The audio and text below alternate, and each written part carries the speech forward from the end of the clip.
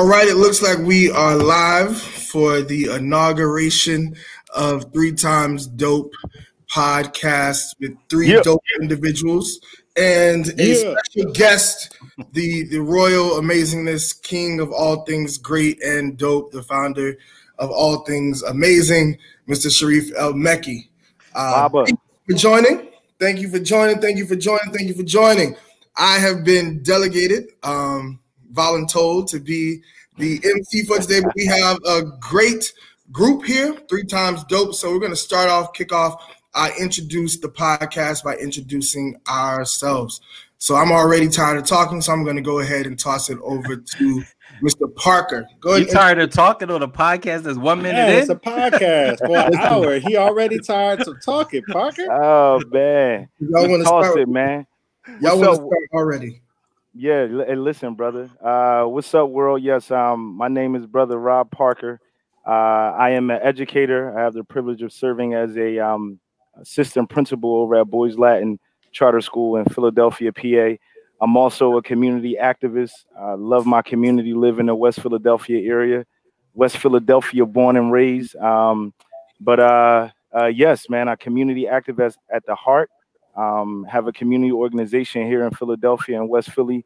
And I am also a minister. So I'm here to keep it clean and check y'all brothers once y'all start talking sideways. But yeah, I'm glad to be here, man. Representing that 3x Dope. Yes, what y'all know about that Weak in the Knees, Hilltop Hustlers right there. Yeah, I'm gonna pass it off to Brother Simmons. Yeah, what's that? You got some mess on your hat too. You might want to. See, look like a big blue booger up on that joint. What is that? First of all, I'm Robert Simmons, and I'm always repping the 313. Dr. Robert Simmons, yeah. Dr. Robert Simmons, but my mama named me Robert, so that's what I go by. I always say, folks, that when they get them 3 letters behind their name, if they got to tell you that they Dr. So-and-so, you need to question them on that. I think we've had that conversation before. But I'm Robert Simmons from Livernois Retirement in Detroit, and I'm excited to be with y'all located in the DC metro area. And work in a whole bunch of different spaces, focusing on anti-racism, issues of race and education. Professor at American University, lead a grant project, the Black Educators Initiative, and then just a general rebel rouser for the people. Shout out to all my folks from Detroit that hit me up on Twitter. Said they were joining, so nice. You know, we gonna send Sharif a blue booger hat for the first of the year, so he can start his year off right. So start off right with the blue booger on his hat too. Nice, love it.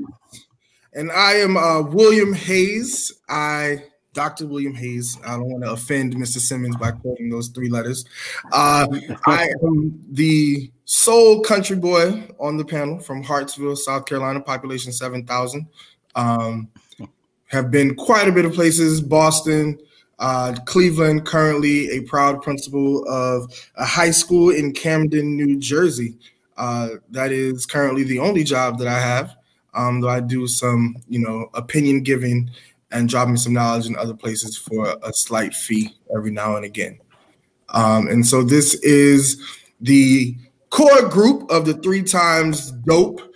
I believe Robert coined the phrase coming in hot. I think we might hashtag that, make our little line. The music might say, coming in hot. Can you add that, please? Can we get that to our feature? This is coming in hot. I like that, coming in hot. Is that like a Philly thing? Is it a Philly thing? No, everything dope is a Philly thing. You ain't even got to ask that. You know what I'm saying? Like, wait a minute. Read his shirt. Practice? Read his shirt. You know that John is from Philly. You know what I'm saying? You talking about practice? Maybe Parker, can you tell us where coming in hot came from? Coming in hot, man. It's a well-known term. If I be honest, it's a song by a brother named Lecrae and Andy Mineo. That they have a song called Coming In Hot. And so that's one of my favorite songs, man. Coming in hot. So, but that's what we doing. We coming in hot. You said McCrae? Yeah, Lecrae. Yeah. That's a gospel artist, ain't it? Yeah, he's a hip hop rapper, man, but he's under that gospel genre. But once you make it to Jimmy Fallon, I don't even think you on a whole nother stratosphere, man. This boy was on Jimmy Fallon. You know, he in a whole nother space right now. I like how man. Everybody's in the chat talking about a John. Hey, Reef, listen. On Twitter, where I was trying to get you to explain to me what a John was. Listen, man, right there, bro. Dope definition. And listen. Is it Maritza talking about dope as a John? Like, you know, I'm trying to figure out, like, well, everything's a John, and Reef was like, yeah, everything could be a John. So I've adopted that. That's what's up. And added that to my lexicon. Reef, I need to figure out how to use John in an academic paper. Listen, I'm sure there are folks who've done it, you know. I'm sure there are folks who've done it and got F's too. But, you know, I think that you would be successful at it. I quoted Biggie in a paper one time, and one of the reviewers was like, well, this is not peer reviewed. And I was like, I wanted to call that person and two-piece him up. Like, man, Biggie is peer reviewed by the block, yo. They weren't culturally responsive, culturally relevant info was not, you know, not in their thing. I mean, Reverend Parker will censor me, so I can't say what I really wanted to say. Can you? I would just add an unpopular opinion. I actually don't want to see John in an academic paper, no matter how the Philly folks feel. That's extremely unpopular. I'm glad you prefaced it like that. Extremely unpopular opinion. I don't see it happening. But while we got it here, gentlemen, we have with us a special guest.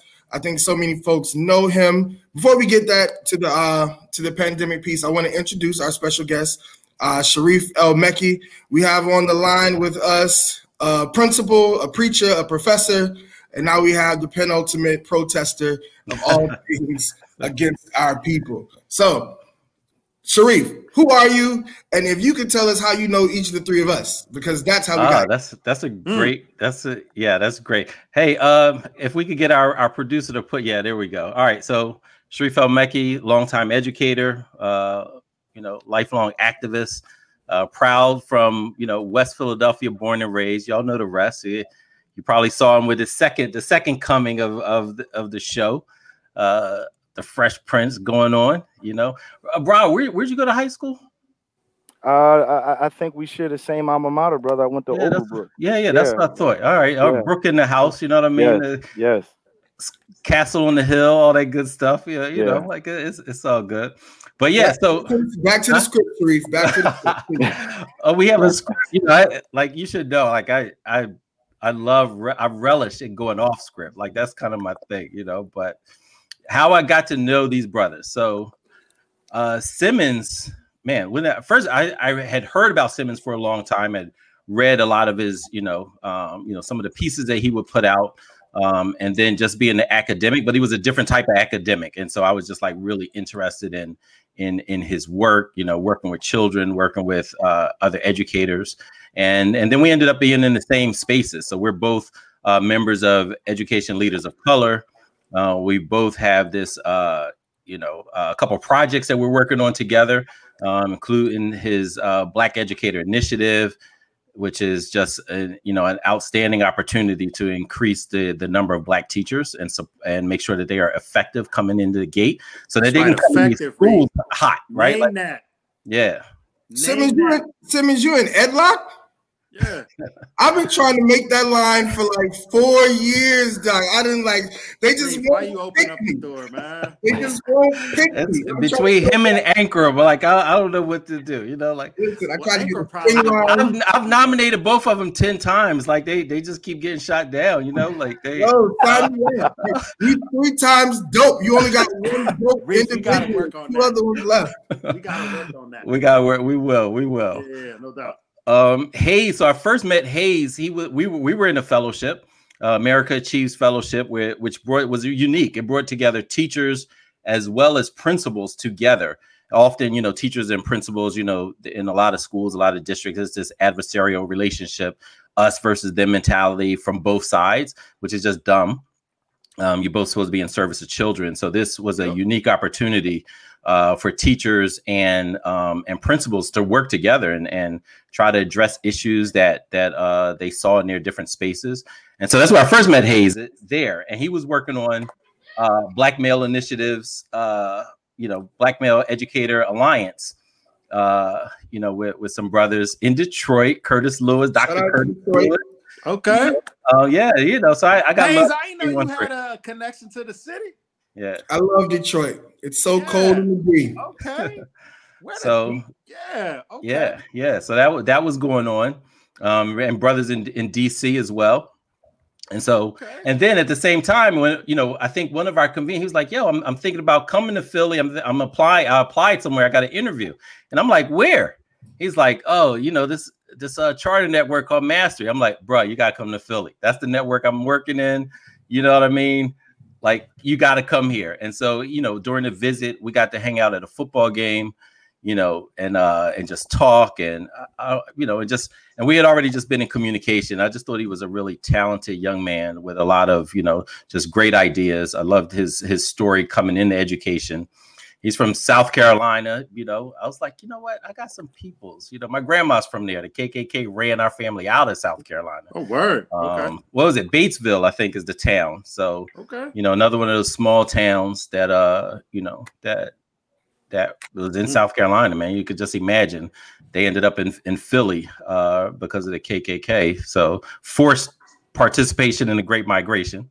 And so then Hayes, he came to Mastery as a principal doing dope stuff. I always wanted to steal his ideas and some of his team members, and got a lot of the ideas, but was never able to get one of his team members. He started poaching my team members, so it started going back. I'm like, yo, this is not how it's supposed to roll, but it's really good stuff. And then of course him and Parker were crucial in the fellowship Black Male Educators for Social Justice coming alive, and so these were a big part of the brains and the work of making that happen and supporting current and aspiring Black male educators. And then Parker, Parker was another one of those just young men that I was like, man, he reminds me of me when I was a teacher. Like, he was just so focused, so committed, an activist, a community man. Funny story, Parker actually married one of my favorite students that I taught when I was an 8th grade teacher. Yeah, like one of my top students. And he's like, yeah, my wife. Like, I was like, what? How's that happen? And so that was just again a small world, and just excited for y'all. I've been looking forward to this all week. Just seeing y'all and the energy that y'all bring to your schools and to Black children and community. So good stuff. Glad to be here. Absolutely, and we're glad to have you. Glad to have 3 times dope. Thank you. Thanks for having me. Coming in hot. So, gentlemen, I want to kind of toss into just a particular topic that I think we discussed a little bit, but I'm interested to gather some thoughts. So we like to kind of highlight the fact that we are in the midst of COVID, but I want to stamp the fact that we have 2 pandemics happening right now: racism, which has been happening since the very foundation of the world, and COVID. And so I'm interested to hear from you all. How are you all, one, processing this time period, particularly that time period from the murder of George Floyd till now? And then what are you beginning to appreciate? Like, what has this pandemic taught you to appreciate in a new way? Again, just to stamp the understanding, make sure that we are clear on the expectations of the prompt. A teacher, boy. Good teacher. Good teacher. Like, man, stay on. How have you been coping during this time, during this experience, and what have you learned and grown to appreciate? I've grown to appreciate my 9-year-old's affection for video games. What I mean is that I used to really not allow him to do that, but I have learned through the pandemic the only way that he can really communicate with his friends is through the video games, because they have all the technology. And so, like Elaine just said, I'll cite my people in Philly. Them video game Jones is versatile. You know what I mean? And I think that, that is really important for me to acknowledge that, my son, John, he has taught me about a lot about how to be flexible. And that's been really helpful for me as an educator. And I guess the last thing that I've really appreciated is the fact that other than one person who I'm close with, that I worked in DC schools with, I haven't had anyone directly tied to me pass away from COVID And so I think that it's allowed me to count my blessings. And it's just been amazing. And I think the last thing is that I've appreciated my desire to read and write. And so I've begun to read a bit more and dig into the text that, I've been sitting with and longing to read. So, yeah, that's it from me on this end. So, yeah. I jump in, man. I appreciate, man, this may sound cliche. I appreciate technology during this time, man, because I remember having a conversation with someone like, I don't know what it would be like if COVID had happened in the 80s, man. I'm an 80s baby, like growing up in the 80s and 90s. And I don't like the technology, even what we're doing right now, and the ability to be able to stay connected to people in so many different levels. I know people say they are zoomed out and they're tired of being in Zoom sessions, but in some ways I appreciate the ability to still be able to see people through technology. I appreciate that. I also feel like the fact of when you bring in the pandemic and living in this time, I think is technology and social media and all those things that led to what we saw over the summer, and the response to George Floyd, the response to Breonna Taylor, the response to Ahmaud Arbery. I think people being home, being at COVID and technology and seeing everything on the news, seeing what was happening on social media, people reporting live from various protests. I think it is what led to a lot of the movements that we've seen happening across the country and seeing things spark off because of technology, man. So I truly appreciate that. And in some ways I say it's a bad thing. We keep our heads down in our phones and on it, but it's been good in some ways to stay informed and being able to see what is happening across the globe, right, and worldwide. So that's something that I appreciate, and I think even more. I piggyback off of Simmons. I appreciate family, man. I appreciate the time of just being able to spend with my babies and my wife and being home with them. It allowed me to be able to focus on the things that are most important. Sometimes we get busy and distracted with things, but COVID slowed us down to be able to appreciate the things that are most important, which are relationships with our families, which is love. So I'm gonna stop right there. So I will pick up right where you left off. I think for me, and no like Hayes joke about this, I've grown to appreciate myself during this pandemic. and all the mirrors in his house. You're like, I appreciate me. That's who I like, who I trust, me. That's who. And you damn right. After watching all that has occurred in our country and watch how it just like has personally impacted us as Black people, you can be so overwhelmed. You need to take a step back, right? You need to take account of like, what is this doing to me? Where am I in this space? And I'm just a big proponent, and like one of our future episodes will definitely be about like Black male mental health and just like the mental health of Black people in general. But for me, it's just been a journey of trying to balance myself in this time period. So I think, parents during this time period have a story to tell, but those who are single will also have another story to tell, right? What it looks like when the entire world shuts down and you're in an apartment by yourself, right? How do you manage that? How do you take account for trying to balance your intersectionality as both an educator who's responsible for taking care of children and families and trying to take care of yourself and be a Black person in this country and be a Black man in society? And so for me, it's been a reckoning with all of those identities in the wake of a pandemic and trying to figure out like, what do you need in this moment? And in many cases, giving yourself the grace to be selfish in a moment. And so it's been a balance of that. And I think when you are in this work, you can be so busy by the work, like you're always talking to this group or you're supporting this group, you don't get a chance to really like turn into a period of introspection. So for me, this pandemic and both the racism and COVID has been some level of introspection in terms of who am I and what do I want? And also figuring out what do I need in my space, right? And so I think COVID makes you much more intentional around who you give your time and energy to, like who you're willing to risk it all for, right? And so we've seen much more intentionality, to your point, Parker, around the family members we choose to hold tight and connect to, the friends we say, you know, I don't need to see them, or I don't need to talk to them, but this is a friendship I want to invest in. And so it's definitely been, I think, a good pause point for me to begin to appreciate some things I haven't necessarily given attention to. Yeah. I would like to pivot on that same question.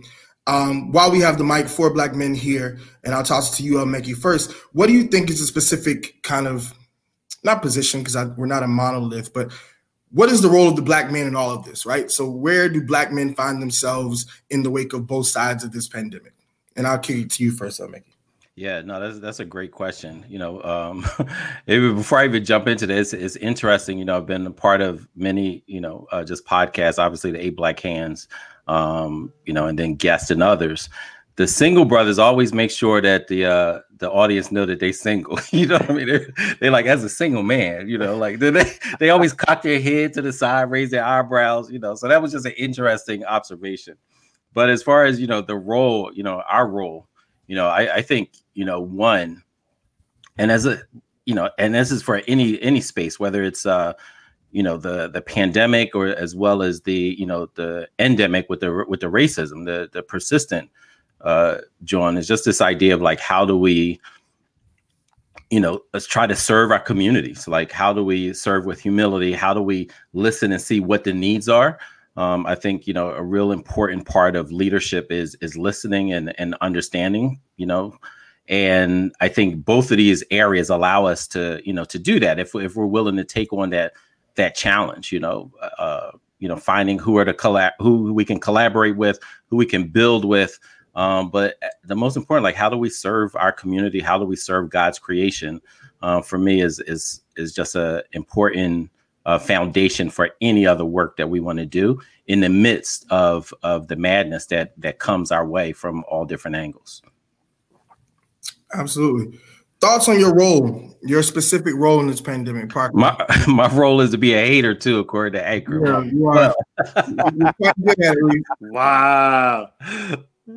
I think, man, to be unapologetically Black, man, I think that is one. I think there's we can't be ashamed to speak about the things that we are seeing that impact us directly and how it is affecting us. I think that is something that, you know, we try to borderline, like, you know, stay on the line and be politically correct. And I think at times, it's required for us to, as Baba Mekhi stated, like, you know, be on that loudspeaker in regards to addressing the concerns of our communities, of our families, man. I think that is important. And I also, you know, one of the things I reflected on myself, man, when you say introspection, and is just that, man, not trying to do everything on your own. You know, some of the things that we need to be mindful of is that I'm looking right now, I got 4 brothers around me. I think sometimes we try to carry this role of being, I'm the man, I can do everything. And at times you need to call on others, right? There are times where we need to be vulnerable. And during this pandemic, and when we're dealing with COVID and racism and, you know, gun violence, all these other things, brothers need to be able to have somebody they can turn to and just let it out and be unashamed in doing that. So those are the things I think, our role we're responsible for doing, man, especially for this next generation. These brothers out here thinking they don't need one another. No, we need we need each other, man. We can't build without each other. So unite or die. That's unite right. or die. That's right. Yeah. Yeah. I mean, I think I just want to echo all of that and just tag on and just say that I think it's equally important from an organizational standpoint for brothers to work together as opposed to really animating the crabs in the barrel mentality, right? And folks acting, just being haters that I've seen over the course of my career. And, you know, for me, I celebrate all of y'all's success. You know what I'm saying? Like, I celebrate the success of the work that Brother King is doing at Ed Trust, the work that all sorts of other cats are doing that there's a brother leading a Latinx educators collaborative out in Kansas City. Cornell Ellis is doing some amazing work. And then at the same time, celebrate the amazing work of those sisters who are leading the charge as well, and figuring out how to be collaborative. And I always tell people that, especially in the space around Black male teachers, one of the leading advocates for increasing the number of Black male teachers in our schools are actually Black women, in particular Black female school leaders. I've heard from more Black female school leaders like, yo, like, where the brothers at? And not just any old brother who can walk in and do lunch duty, but I need that brother that knows how to teach Black kids how to read, right? Like, what are the things that we really need? And so for me, I think that on the other side of this pandemic, we'll still be in the midst of the epidemic of white supremacy and racism.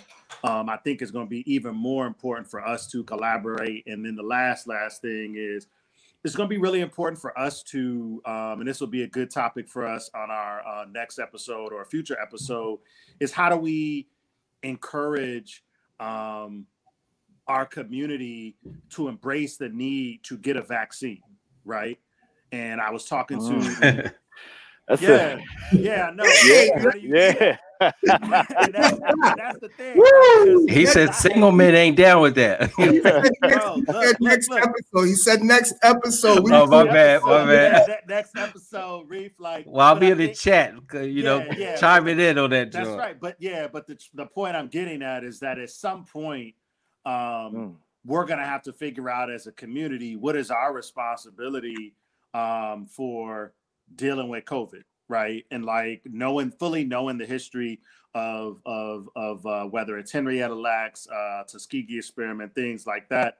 How do we do that? And I was talking to a homie who's a physician, but also has an MPH in epidemiology, and he's really concerned about that. And I was like, bro, like, I ain't gonna be first in line for that. Like, nah, son. He's like, yeah, but you just said you want to encourage people to get the vaccine, Black folks to get the vaccine. I said, yeah, but I don't want us to be the first in line, dude. Like, we should be first in line. And I was like, nah, man, like, I don't know about that. But the point of the matter is I think it's going to have to be a conversation, and it's going to have to include school leaders and people in education, because that is the place where it's a common space for young people in our community to gather. And I just saw someone talk about literacy. Yeah, it's also about being literate about vaccines and vaccinations, but also being conscious and mindful of what's going on historically with that stuff. So yeah, Simmons, we're gonna put that on the next episode. We wasn't even supposed to get controversial right now. We want to like get the people onto the team. But I want to stay there real quick. And so one of the things that I've always like wanted to do, and I actually shot Mickey a text message earlier today that I didn't respond to. I was like listening to a podcast, and I got some different opinions. Folks love to say all skin folk ain't kin folk anytime you got a different opinion. And so I've always wanted to like create a space where we can have a closed door conversation, difficult conversation, right? That does not absolve white people of the impact of racism, right? I think there's a necessity in us closing the door so that nothing I said causes you to believe that you are not responsible for most of what I'm saying, right? And for part of that conversation, Parker, you bring up the point around, and I'm going to flip gears in terms of like the schedule right now. Parker, you brought this idea of like the pandemic teaching us that like Black men need to come together, right? And unfortunately, that in many spaces like a profound thought, right? We need Black men to come together, to build together, and we're still working on that. And something about where we are as a country and where we are as a people, we love to see one another go at odds.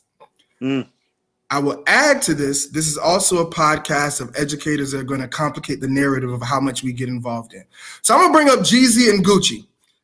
You might not know who these people are. I only heard of them because they were people talking about it. Before that, never heard of them. Like, I thought Gucci was a belt. You know what I mean? Like, it's okay.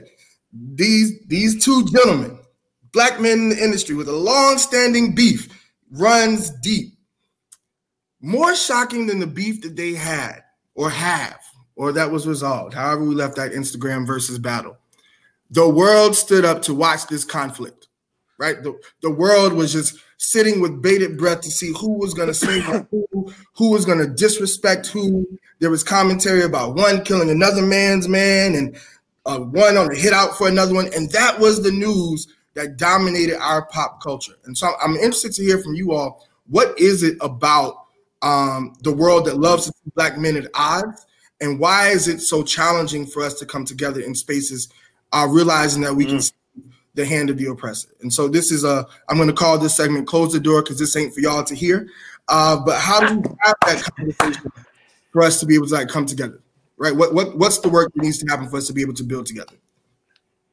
Well, first of all, you got to hop into this Jeezy Gucci John, as Almeki and my Philly people would say, right? Like, just on some real, like, I don't know, man, taking me back to my days of Livernois and Timon and the D, and like growing up, like I was surprised that Jeezy even did it. Like for the old heads who don't know, why are you surprised that Jeezy did it? Tell me the details of why you're surprised. We should have Reef give his take on this. Yeah, that would be a real bad take, as they say. I have no idea what they. So like, apparently Gucci shot one of Jeezy's friends. I don't know if it was a best friend. I've never really gotten that clarity on the story. And it was acknowledged that was one of Jeezy's mans in them. And so my thing.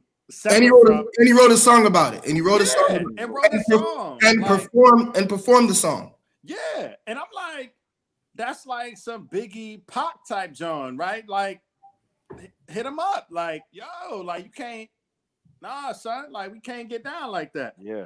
And so I just think that for me, just growing up in Detroit the way I did, I was just like, Jeezy, like, what? Like, what you doing, dog? Like, it just was odd to me. You know, it was just odd to me.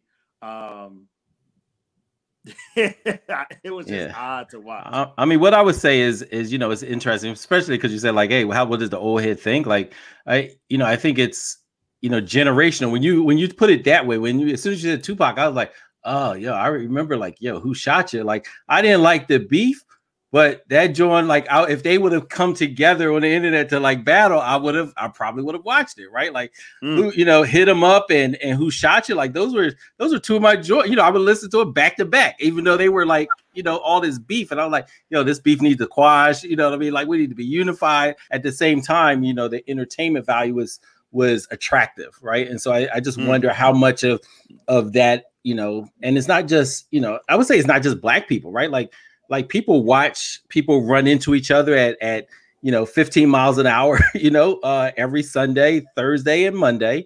People watch, boxing forever, right? Like I want to see somebody get knocked out, crushed, right? Like all of those things, I think it's in the same genre of entertainment and violence and all of that. And so I think with somebody's lyrically, beating their chest about it or doing it in other ways, I think it's something about that we have to like really dissect and dive into, because one, it's packaged and sold and resold and revamped and rebranded. But when you look at it, the essence, it's a lot of the same stuff. Like, hey, a lot of people find it entertaining to watch people get hurt, whether emotionally hurt, physically hurt or whatever. So I think it's all in that same pot of gumbo.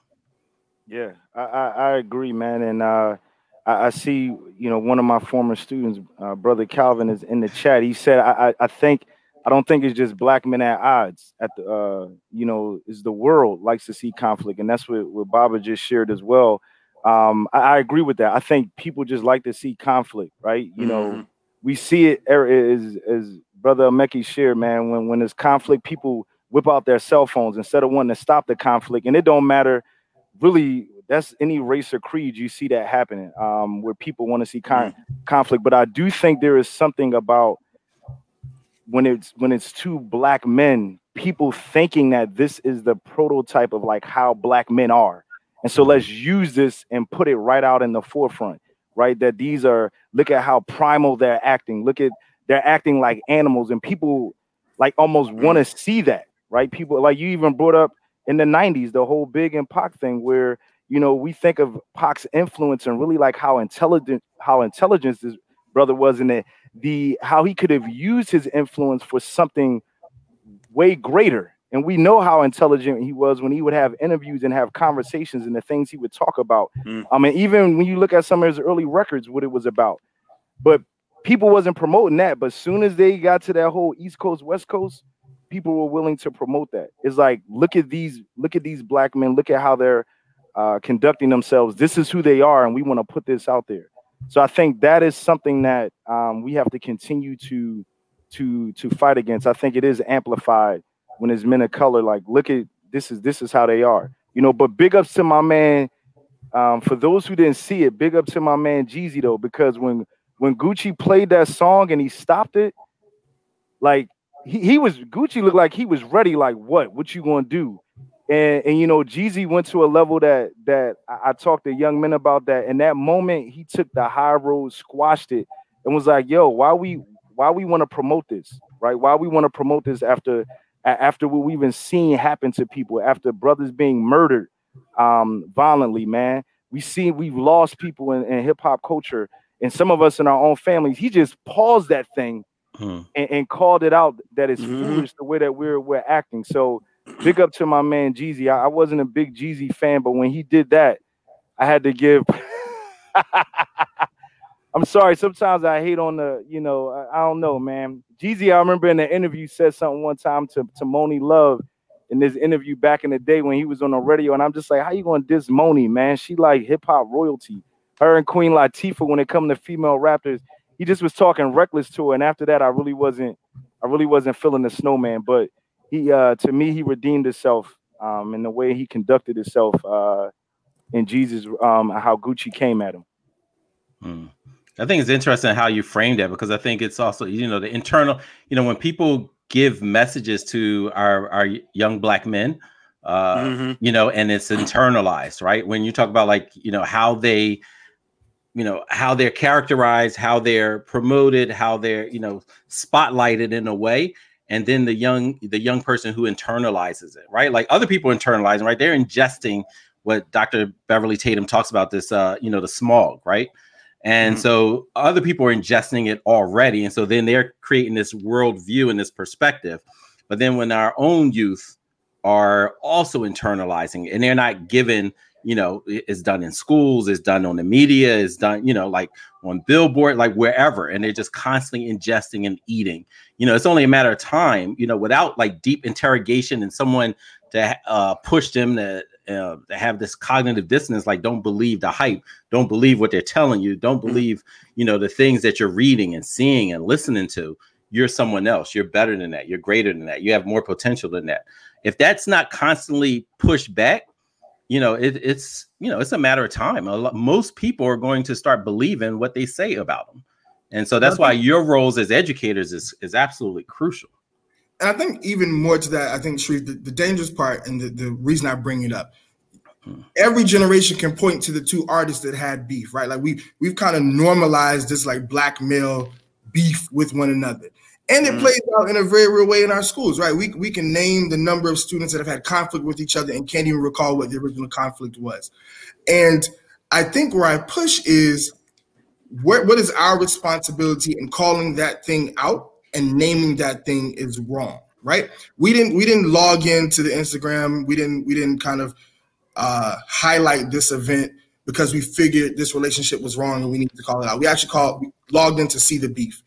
And that is translating into our classrooms around how our young black men internalize how they're supposed to relate to one another, right? And even how black men in general, not even school students, right? I would even argue that we don't automatically walk up to each other with an assumption that this is a safe space, right? When you in the city, you got a mug on that suggests don't bother with me. They only do that in Philly, listen, man. In Philly, Detroit, listen, I'm going to say it like this. For Philly, Chicago, and a couple major cities, I'm going to call them out. You ask too many questions, they're going to ask you why you asking so many questions. Because like, listen, but in preparation for the podcast, I asked Parker, "How old are you, and where did you go to school?" The man was like, "Why are you asking so many questions?" Your homie, homie. He might be an op, right, Mark? I don't know, man. I don't know. Listen, I'm fortunate enough to be like 6'1", big black man. So don't too many people try me. I had somebody educate me. Again, country folks, we just speak to everybody, right? And so that's not necessarily a city thing. So I'm speaking to folks, and I think I must have said the phrase, "What's good with you?" And my man's like, body language was crazy, but we were in the same group. And so later on that night, we had kicked it for like 2 hours, mutual friends. And I was like, yo, by this time we're actually cool. We had a few drinks. I'm like, yo, what was that about earlier? He was like, when you say, yo, what's good, your tone was wrong. Your tone was wrong with what was good with you. And I'm just like, in retrospect, there are a number of ways that you can say, yo, what's good, that suggests either I am friend or foe or there's a problem. But like, we got to figure out what that is, where it comes from, and how to resolve that we don't automatically approach each other in the spirit of like love and building. It's an automatic skepticism amongst us. Is highly problematic to the growth of our people. Yo, that's so real, man. Like, I'm not gonna. I remember when I purchased my house in the community, I said, yo, I'm gonna go out on my porch. When I sit on my porch, everybody that walk past, I'm gonna just speak to them, right? Because I grew up in Philly, man. You don't speak to people if you don't know them. People can be at the bus stop. You don't speak to them. You look your way. You don't speak to them. But in order to build community, man, there gotta be. I see Brother Bay in the chat said communication is key. I said I'm gonna show something different. And I remember I would speak to young brothers, and they would look at me like, oh, what's up? Like, what's good, old head, or say things to me. But here's how it threw me, right? Now you want to be generous, you gotta be careful what you do. After me being generous, I'm at the Little Caesars in my neighborhood getting some pizza for my family. This young guy walk up to me like, yo, my man, you the guy that be on the block, right? Speaking, man, I got all these pizzas. He like, yo, can you give me a ride down the hill? Like, can you give me a ride? So I look at this boy like, man, I don't know you, young boy. If you don't get out my... He like, no, you be speaking to me when I walk to the store. And I'm thinking like, no, they ain't getting me. They ain't going to jam me in my truck. When I get in there, they going to rob me. But then something in me was like, man, how you going to do this? You speaking to people are being nice. Now somebody needs your help. And you going to turn them down because you don't trust them now. Yeah, Ralph, how you going to do that? I got to practice what I preach. And then I end up saying to the young brother, like, yo, you know what? I do know you. I gave him and his boy a ride, a young brother, a ride down the hill, and we had a good conversation in the car, man. But Hayes, I know what you mean, man. I'm trying to break the cycle, even within myself, of trusting people, man, and trusting those in my community that I may not know, man. Not just trusting people, trusting our people, right? let me just trust our people. Let me just chime in, because first of all, like, you're not gonna just be dissing Philly like that. Like I speak to people all the time, and it may not be like, hey, how you doing? Like, that Southern, kind of way of doing, like, yo, what's good with you? I just like, yo, what's up, bro? How you doing, fam? Like, every elder, like, not every, but I often speak to elders, and then the young boys who just on the block. And I think that's part of just working in high schools and middle school. Like, I'm always like, what's up, fellas? Hey, y'all, how y'all doing? Everything good? Like, I'm always just, and I'm an introvert, but I still just kind of speak and share that. And Hayes had this like corny hypothesis during the summer when he was on 52nd Street at Malcolm X Park. He said this same nonsense, like, oh, nobody speak. So I asked randomly 10 to 15 people, like, yo, do y'all speak to strangers? They all say yes. So I think it's the way that Hayes may be approaching people.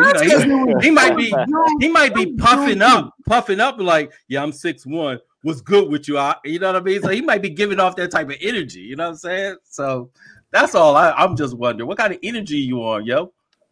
I'm on nothing but positivity. Here's the next step assignment before we open the door back up. Speak to somebody. Just nod your head, say hello. Like, every educator knows, the first step to like getting your school community is getting people to just speak to one another. Wait, man, Hayes, you can't just nod your head, because in Detroit, if you be like that, they like. And see that, and I can't even do see? that. Yeah, like you can't. It's not a universal like nod your head. You know what I'm Wow. saying? Like you got to be careful with that, or else you'll end up with Parker. And you know, Parker, I do got to give a shout out to Little Caesars because you know that's when it was founded in Detroit. Anyway, Lil Shade, the same. I ain't gonna say nothing about that, the taste of that, Joe. But go ahead, keep going. Man, Yeah. Shady, man. It's shady. I'm just saying, man. Like, let Detroit have a little. I mean, y'all got. I love Detroit. You know that. You know that. Y'all got a Super Bowl. We ain't been to the. We ain't even. We've been to the playoffs, but it's just terrible, man. But anyway, I got to show this book that people were asking about in the chat box. Just so hold it down a little bit more. Ankrum. Can y'all see that? Turn it. There you go. There you go. Right there. Critical race theory author. Oh no. Oh, Kimberly Crenshaw. Here's the. Oh, there we go. All right, put it in the chat. You can type the comments chat. There you go. Okay, I'll put it in there. But Ankrum wanted me to show the book. All right. Before we open the doors back up for the general public to come in and listen to our conversation, please speak to one another, trust one another, love one another, build with one another. All right, folks, we're going to transition. We got about 15 minutes, so I'm going to play with this schedule. We're going to talk about virtual learning. That's the hot topic right now. One, we're on the second wave.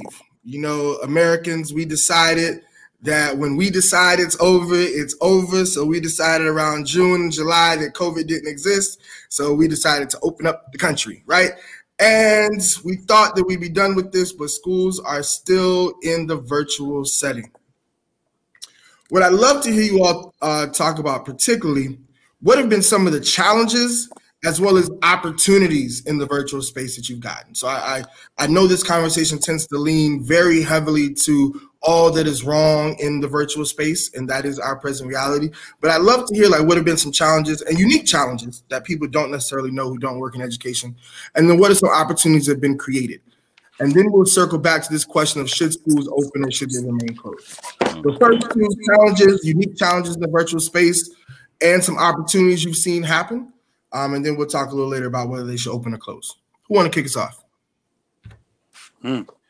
I'll get us started, man. I think some of the challenges is just, man, you know, kids, youth being at home alone, you know, parents have to work, may not have somebody there to be able to support, and just navigating that piece and that accountability, like still trying to stay engaged in a full day, and not necessarily having individuals there to assist them, and really tracking kids being attentive and in tune. I think that is one of the biggest, man, just that piece right there, just making sure students are engaged and they're getting the necessary support that they need.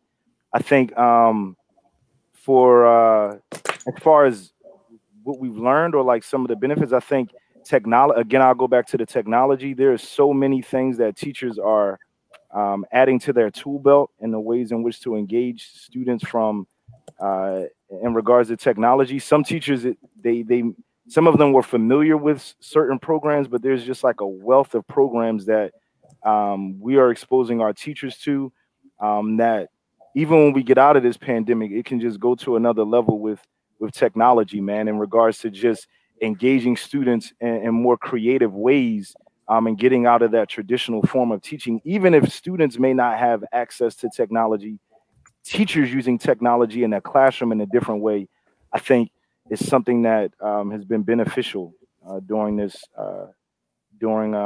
pandemic. Gotcha. Oh, Mecca, you in the nonprofit space. What are you seeing on that end?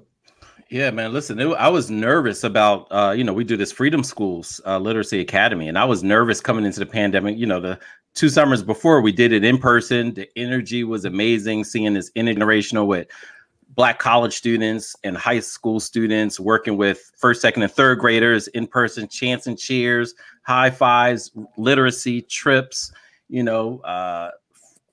play, all that stuff was just so beautiful. And then we had to make a decision, like, you know, in the spring, because it's a summer program, like, hey, what are we going to do? You know, you're getting these mixed messages. Oh, it's going to end. Things will be all right. You just got to follow protocol. And even wonder, like, should we even do it, man? I'm so glad we did it virtually, because what I was nervous of was like losing the energy of freedom schools.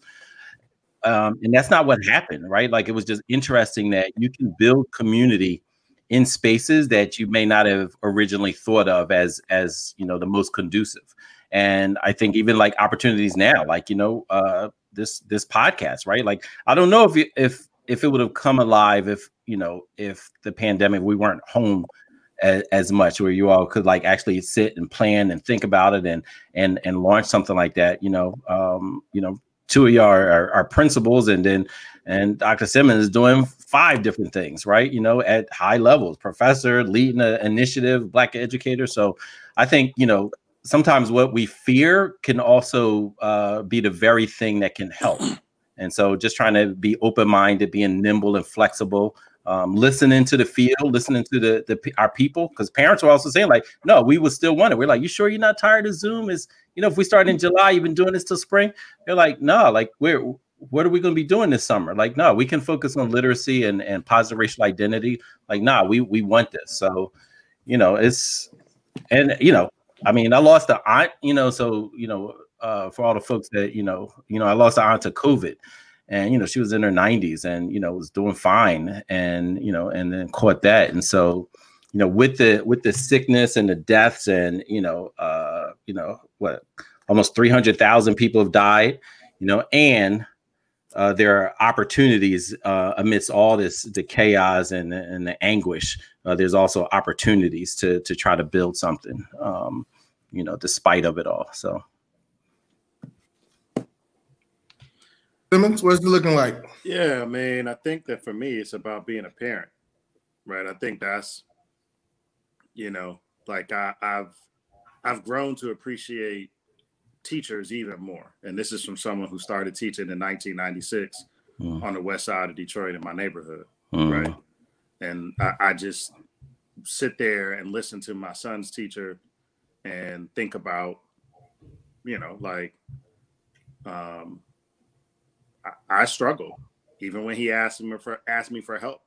At this point, I'm just like, I don't understand like the math that they're giving you. I don't really understand how they teach in math right now. Like, it's new to Dad. So like, I just, it's difficult, you know? And so I know Parker's shaking his head. I need to come to Parker school, and, give me a 4th grade math lesson. Maybe I just ain't, I think I passed math in school. I think. You think, brother? Yeah, I think so. 2 + 2 = 6 and all that. You know, good. So yeah, so I just have a deep appreciation for teachers and a deep appreciation for parents. And I think the voice of parents has been excluded far too often in discussions of whether we should go back to school. And I just know, as a parent, I decided not to send our son back to school. I just was like, nah, like, and true enough, there have been 4 cases of COVID at his school. Wow. You know, I mean, yeah, I want him to be face to face, and yes, he wants to be face to face, but I don't, you know, and I guess the last thing I'll say is for grandparents, and I know my mother hasn't seen me face to face since February. My mother hasn't seen face to face her grandson. They didn't have their summer. They really spend time in the summer together. My mother is in Detroit by herself because my uncle and I have moved. And, you know, I really worry about my mother. And I'd imagine that it's the same for a lot of folks who have parents who don't live in the same vicinity. And because she's in the Midwest, where the COVID cases has gone up, you know, she's like, don't come here. And she just breaks into tears. And it breaks my heart because it's nothing I can do. You know, I can't send her a gift card that'll fix it. It's nothing that I can do. And so I think that I worry about our parents who aren't in close proximity to us. So shout out to all those folks who are struggling similarly. And perhaps we need to set up a support group for those whose parents are at a distance during the pandemic and are by themselves. So. I think for me, this is probably the hardest thing I think I've ever encountered, particularly as like a school leader.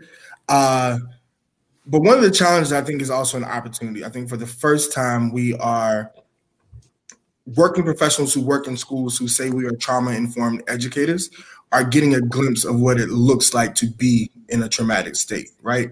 And so for the first time, like educators are having to make many of the difficult decisions that our parents and families have had to make, right? So they have spouses who have lost jobs, have been laid off, and they're making choices about how to spend money. They don't have access to childcare, but they still have to work, right? So I think it is giving our educators a glimpse into the experiences of our families and students that they have to navigate every day in and outside of a pandemic.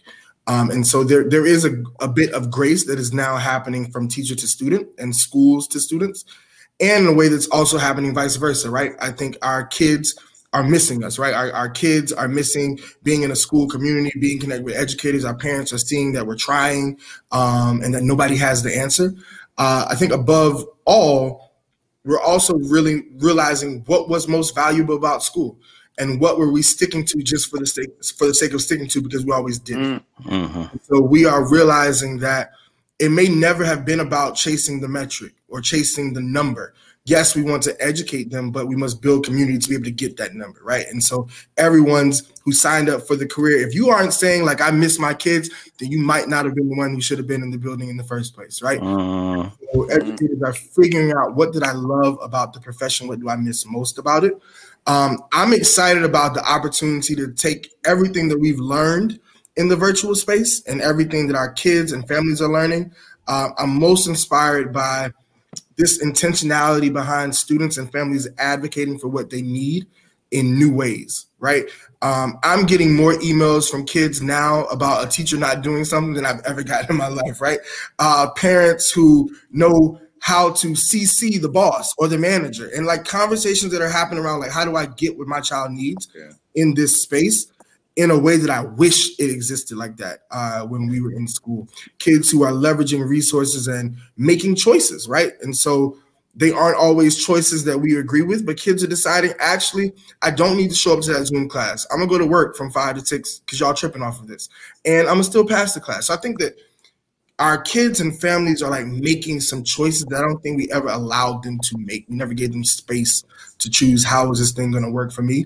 And now we ultimately have to accommodate as a school and be nimble enough to respond to like what our families and students are saying they need. And so I'm inspired by that. So we are getting the time crunch. It says that we are closing on time. Oh, it's okay if you can go for an hour. I don't have much to say about this topic, but it's important. We haven't seen the results yet. So we're such a diverse group. We can go talk about, who we are. We can talk about Philly. We can talk about Jeezy, Gucci, virtual learning. We can also talk about Nate Robinson and all the memes that see, I don't want to talk. See, we just got finished talking about down black men. That was a bad hit. Oh, sorry, my bad. I forgot you, the MC. It was bad. It was bad. Simmons, if you'd like to comment about Mr. Simmons, Mr. Robinson, go ahead.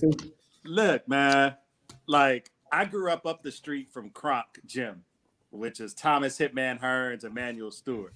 So I grew up loving boxing, right? So anytime now I'm not a UFC fan or what's the other thing with the Octagon, the OCF, the WWF, I don't know what they call anyway, the Ultimate Fight and all. I can't get in all that, but I love to see some good boxing. But I'll admit I didn't get the pay-per-view on that at all. But what I did was I was on my FaceTime with my homie who had a fight so I could watch it, right? I'm just saying. Nate got knocked out, man. Yes, Calvin said you got to protect yourself at all times. Nate had a plan, but Mike Tyson said everybody got a plan until they get punched. You get punched in the mouth, man. You get punched straight in the mouth. And look, Hayes, Nate didn't even get the 2-piece. Nate just got a 1-piece with no biscuit. It was just like, boom. Yo, I didn't even have to watch the fight. And God bless anybody that actually paid for the fight. My social media was, it was drag. It's actually unclear as to how many times he got knocked out because the multiple angles are just bad off. And I think he got knocked out 3 times, if I remember, because he got knocked out twice, I think, in the first round, if I'm not mistaken. And then he got cold knocked out second round, and just went face down on the canvas, man. It was just wild, man. I hope their brother okay. Yeah. Well, he hasn't posted it. He hasn't posted anything, so we don't know what's going on there. I was just surprised how many. Listen, I mean, for somebody that actually used to do martial arts, that had been, when I was a young boy, like fighting was my thing, and like I was just surprised at how many generations. Listen, but I was just surprised at how much, like, just how many people have been knocked out in the course of like boxing, and I was just like, why is this like such a 10,000 memes and all? I'm not doing pay-per-view either. When I was growing up, boxing was free. Like we watched Muhammad Ali, on our TV. We watched Sugar Ray Leonard, kick butt, on TV. So I can't even I'm just like, I don't even understand this paying to watch this. But Reef, and then the 1,000 memes, like you never saw nobody get knocked out before. Like, what's the big like? I don't get it. But people don't appreciate boxing anymore. And that wasn't even a great punch. I mean, his head he wasn't even looking at his opponent, the other boy, right? Like, so, I mean, come on. He got knocked out. Now we trying to discredit the knockout. The man he got knocked out. But what I'm saying is, like, when you see like actual technical skills, like, like a boxer, like I met Tommy Hearns in Detroit, when I was hanging out with Willie Clay, like we met him, right? And so you have like folks like Marvin Hagler and Tommy Hearns and Duran and like actual boxers, and then just to see some boys, swinging like, oh yeah, I'm gonna jump in the ring. And listen, for the record, Mike Tyson ain't the first person who said everybody got to play until they get punched them out, right? Like he said that in the 90s. That saying's is decades old, So he probably attributed to Philadelphia boxing. Listen, I'm But that was essentially a street fight because the man's not a real boxer. He's a YouTube sensation. Who? That knocked out Nate Robinson. You gotta knock him out. Got it. He boxes. He's like Kimbo, the boy Kimbo that was from a couple. Just not as big and not as tough and can't take as many punches. He just got the best of Nate. Got it. Okay. Rocky, did you see the fight? Did you pay for it? Man, I seen the no, I didn't pay for it. I was thinking about it. I wanted to see Mike and Roy Jones because Mike Tyson, his previews, man, he was looking like Mike from back in the day. So I wanted to see that, but I didn't watch it live. But yeah, man, when I saw it, I said, man, this brother got hit on the top of his head with like a haymaker. Like he didn't even get caught on his chin. It's like he got hit on the top of his head. He had a soft spot right there. That's all. I don't know, man. But I didn't understand the memes either. I didn't understand like why are people going crazy about. Like he's not even a boxer. He played ball. Like and he can jump out the gym. Like he's shorter than I am. He's like 5'8" and can jump over a 6'7". Or he jumped over Dwight Howard, who I think is 7 foot. Like he should have stayed in his lane. He didn't. So be it. But it also points out, Parker, that I always say to folks that I don't care how athletic you are, whether it's basketball, football, or whatever. Being a boxer is an entirely different thing. Oh, yeah. It requires skill to be a world champion boxer, right? Like it just does. Now, Reef, you'll appreciate this. I remember in boxing when they used to actually fight each other, like for real, like Sugar Ray, Tommy Hearns, those dudes, all of that. Now you get cats celebrating Floyd Mayweather when Floyd Mayweather ain't fight Manny Pacquiao in his heyday or Triple G. But I digress. As somebody who enjoys boxing and my critique of Floyd Mayweather. He's like, who's Tommy Hearns and Sugar Ray? Like, you see, like, who that be? This is where the MC lets y'all have all of this conversation. I'm putting on my listening ears and letting y'all have it. All right, so we're about to close out. We've met our mark, but I want to leave us off. So this is a new podcast, happens once a month. I'd love for each of you all to close out with what's something you hope we get a chance to talk about and why. Something you're really passionate about that you hope we get a chance to talk about in future episodes and why. And you all who are listening and chatting, you can feel free to also write your comments, things you wish we would talk about in the future and why. Well, yeah. Well, I'll just say that, and I'll, obviously be, a viewer and a big fan of the work that you all are doing. Two things. One, I hope that you share your wins inside of school working with Black children. There's so many people, educated parents, community members who need to know what are some of the things, the decisions you make that, to get the outcomes that you want. You both have worked in turnaround schools. Simmons has educated a ton of folks who are to be effective educators. So I think some of the technical skills, but saying it in layman's term, not like, just terminology that the community, may not necessarily understand. But, like Malcolm X said, make it plain. I would love to do that. And then the second one is something that Dr. Simmons brought up. I would love to hear about who taught y'all how to teach. For me, it was Black women. Black women taught me like the skills, the art and science. My coach, my mentor, the teachers I would watch and go visit their classrooms. They were all Black women. And so that's another piece that I would love to hear in future episodes. Oh man. I think one is big. I see Lucy made a comment about this, but the toxic masculinity. I think that's big. Something we used to talk with our young men about a lot as an educator. I would have that conversation with them. We talk about the mailbox as well. So I think that is important. I think I definitely want to talk about me. I would love to talk about Black people gentrifying the hood. Like that's a comment. That's something that I would love to talk about. Like when we talk about community and bringing change, I think that's a conversation sometimes we don't talk about. But I would definitely love to get into that as well. I'll close with I really want us to talk about mental health as one thing I'd love for us to talk about, and then the other piece is just my own journey that is just deeply personal in particular for Black men and women in our 40s who are still struggling with a parent's incarceration and being gone for your whole life. How does it influence your parenting? How have you dealt with the depression? And like even to this day, if you ask me when Father's Day is, I don't know the date.